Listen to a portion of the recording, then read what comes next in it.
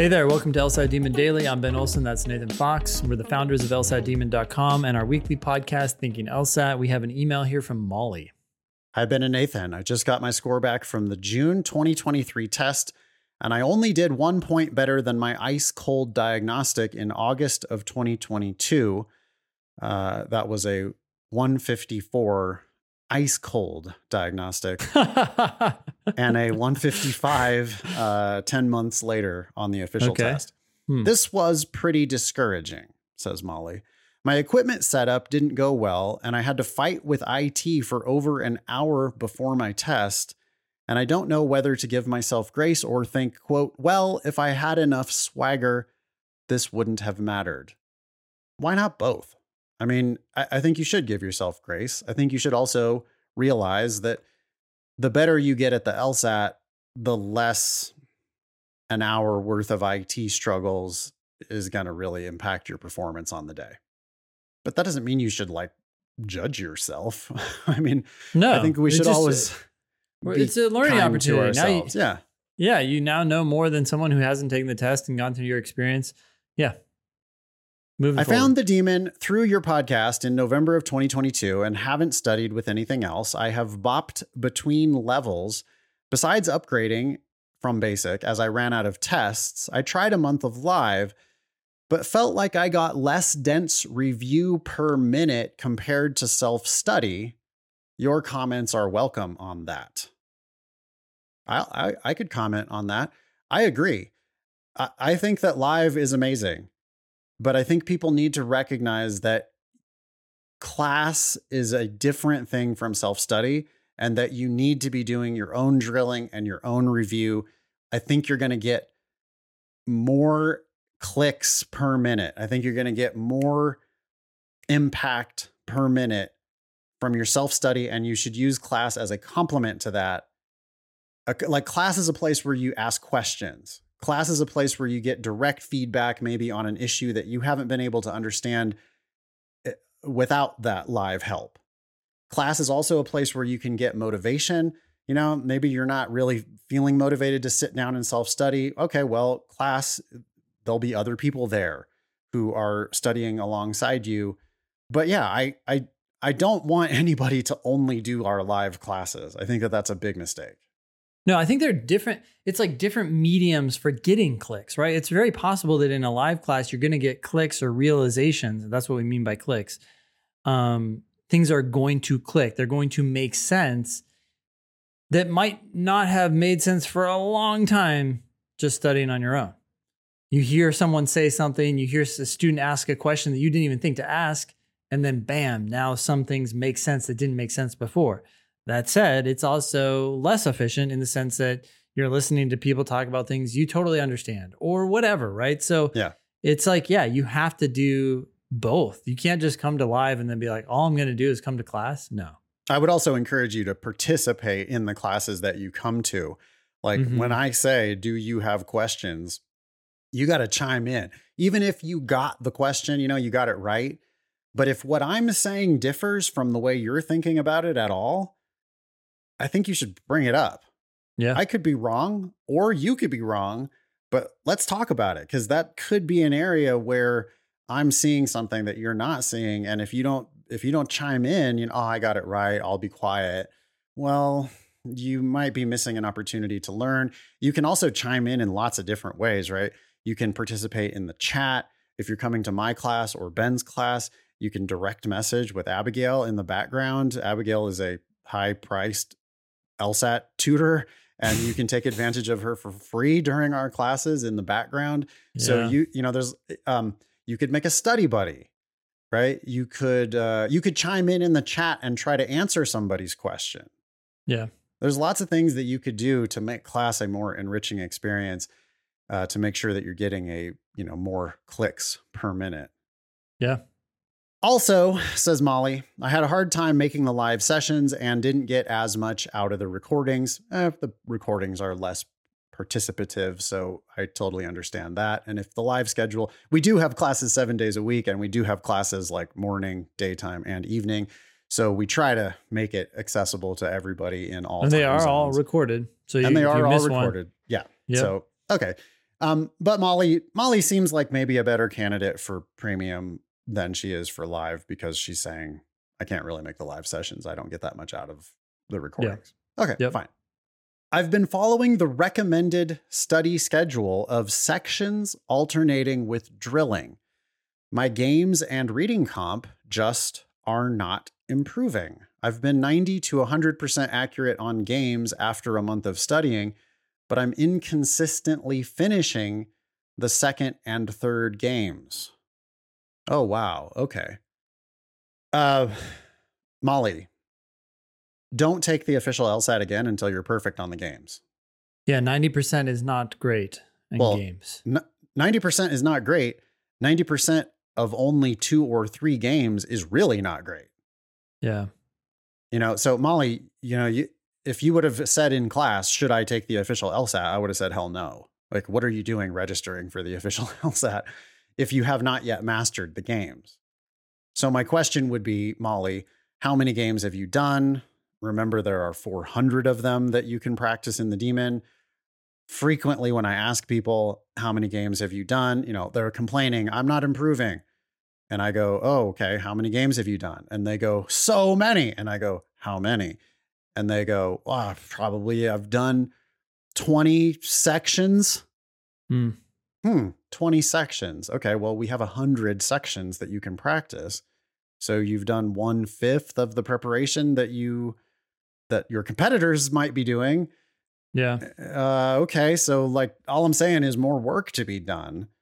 And there's also nothing stopping you from doing all of the games multiple times, which some of our, people who teach for us have actually done. Yeah. And I think sometimes people don't recognize like the amount of work that they might need to do if they want to really differentiate themselves on the LSAT. I've been shooting, Molly says, for 3 passages on reading comp, but I am still dancing around 70s to 80s in accuracy after slowing down and not moving faster than my understanding. Wait a sec. I don't know. These are conflicting claims here, Molly. You're saying you're shooting for 3 passages. Right. That, to me, sounds like that's trying to complete that many, where you don't really have the position to do that yet because you're still in the 70s or 80s in terms of accuracy. So you need to just try to aim for 100% accuracy and then see where that lands you. Right. Yeah, this idea that like you're gonna have a target of 3 passages, and the only way you can really do that is to be doing some time management, right? So Molly probably has an eye on the clock, and she's like, okay, I'm gonna give myself roughly 12 minutes per passage because I need to do all 3 passages. And then she's only at 70s or 80s on accuracy. I mean, that's actually really sloppy, Molly. You're not doing it, because if you're missing 20 or 30% of the questions, that means that there's another 20 or 30% of the questions that you're kind of guessing on, but you're getting them right. And that's not good. So you need to be shooting for 90 to 100% on reading comp and 100% on games. It's like she's drank half of our Kool-Aid, right? She knows that accuracy is important, but she's not yet committed to, hey, it is the thing. Yeah. You have to be accurate. You have to get paid for the work you're doing. Okay. In all 3 sections, she says, I thoroughly review until I get why I shouldn't have picked the answers I did, but my practice test numbers aren't really picking up. Is that thorough review? If you get to where I get why I shouldn't have picked the answers I did, that's part of it for sure. But there's 2 more things that I would hope that she's also thinking about. Are you saying understanding why the correct answer is correct? Yeah. I mean, that's like, well, why is the wrong answer wrong? That is part of it. Yep. But why is the right answer right? Is another big part of it. And I hope that she's also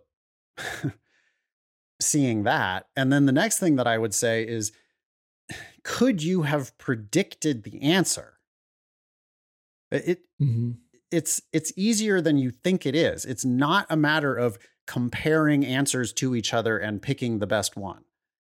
It's a matter of attacking the game, attacking the reading comp passage, attacking the LR argument.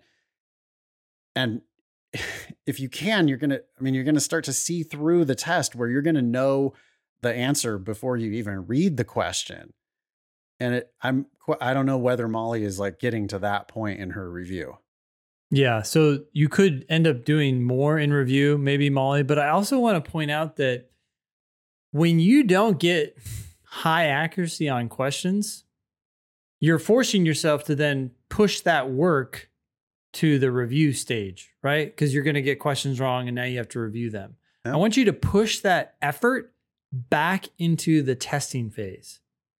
Because if you can sit on a question and figure it out before you have any clue, whether it's right or wrong or what the review says or what the explanation says or anything like that, then you're going to get more bang for your buck in the long run.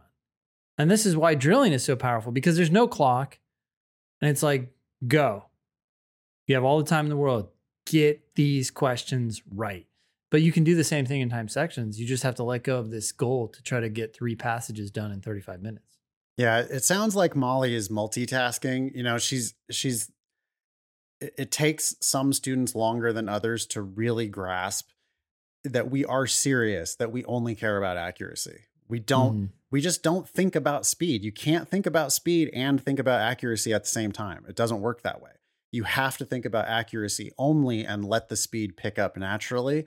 And if you're having a goal of finishing 3 passages or having a goal of finishing 3 games, you're not doing it. You're not actually focused on accuracy to the extent that we want you to be. Mm-hmm.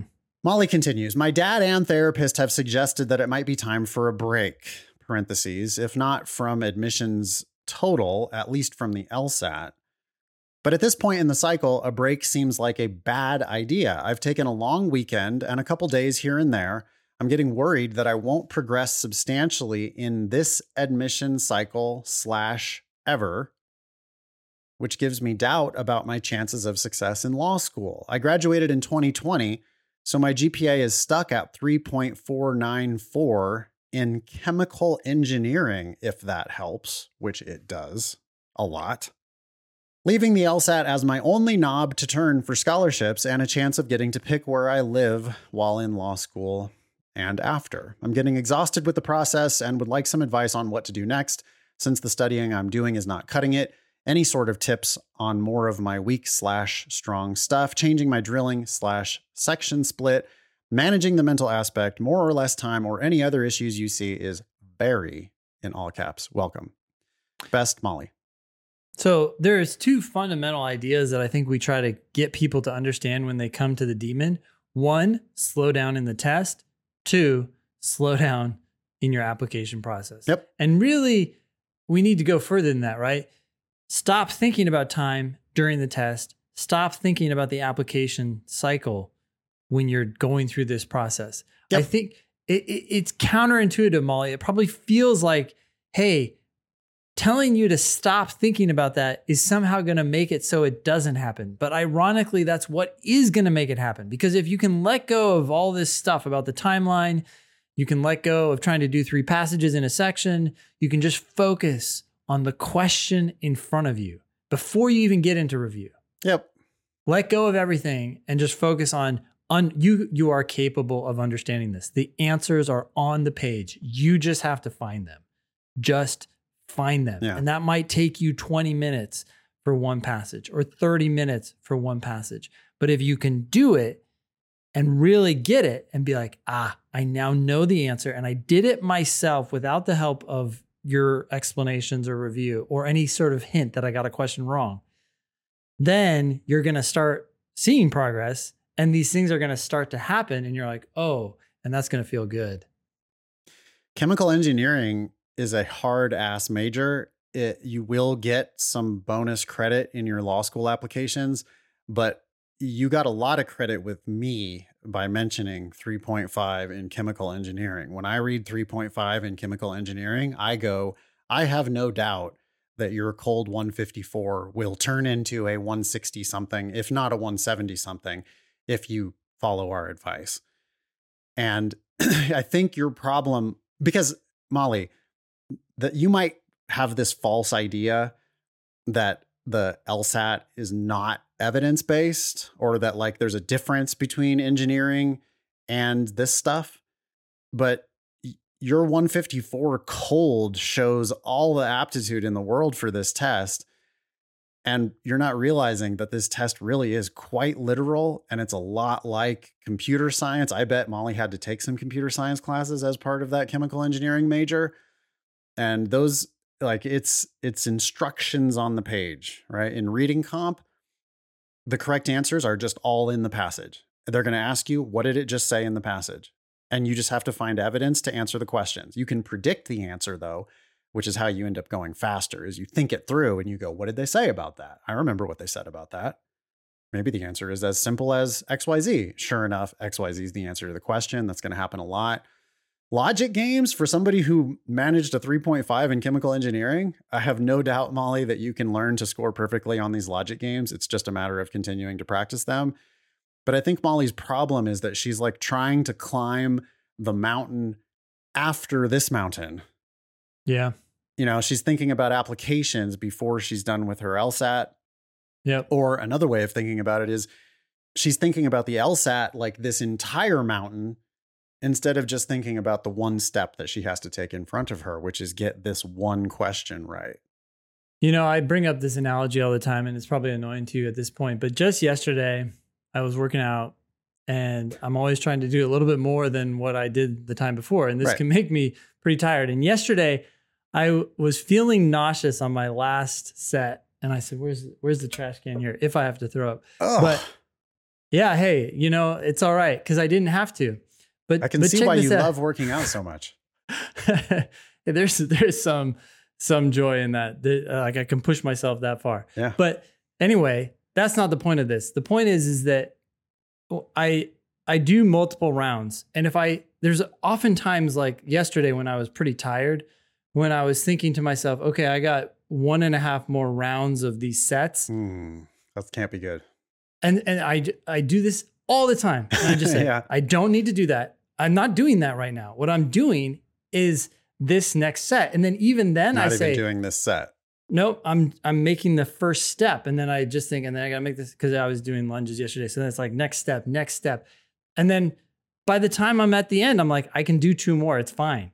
But if I think I got to do 18 of these right now, yeah, it's just different. It's harder. It's exhausting. It's like, I don't even have to think about that. Just put it out of my mind. And I do it all the time, and it always works. Yeah.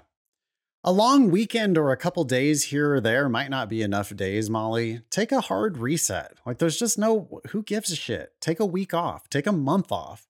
Take a year off. Law school will always be there. And in between now and then, you might decide that law school is not actually what you want to do with your life, which very likely would be the best thing that ever happened to you.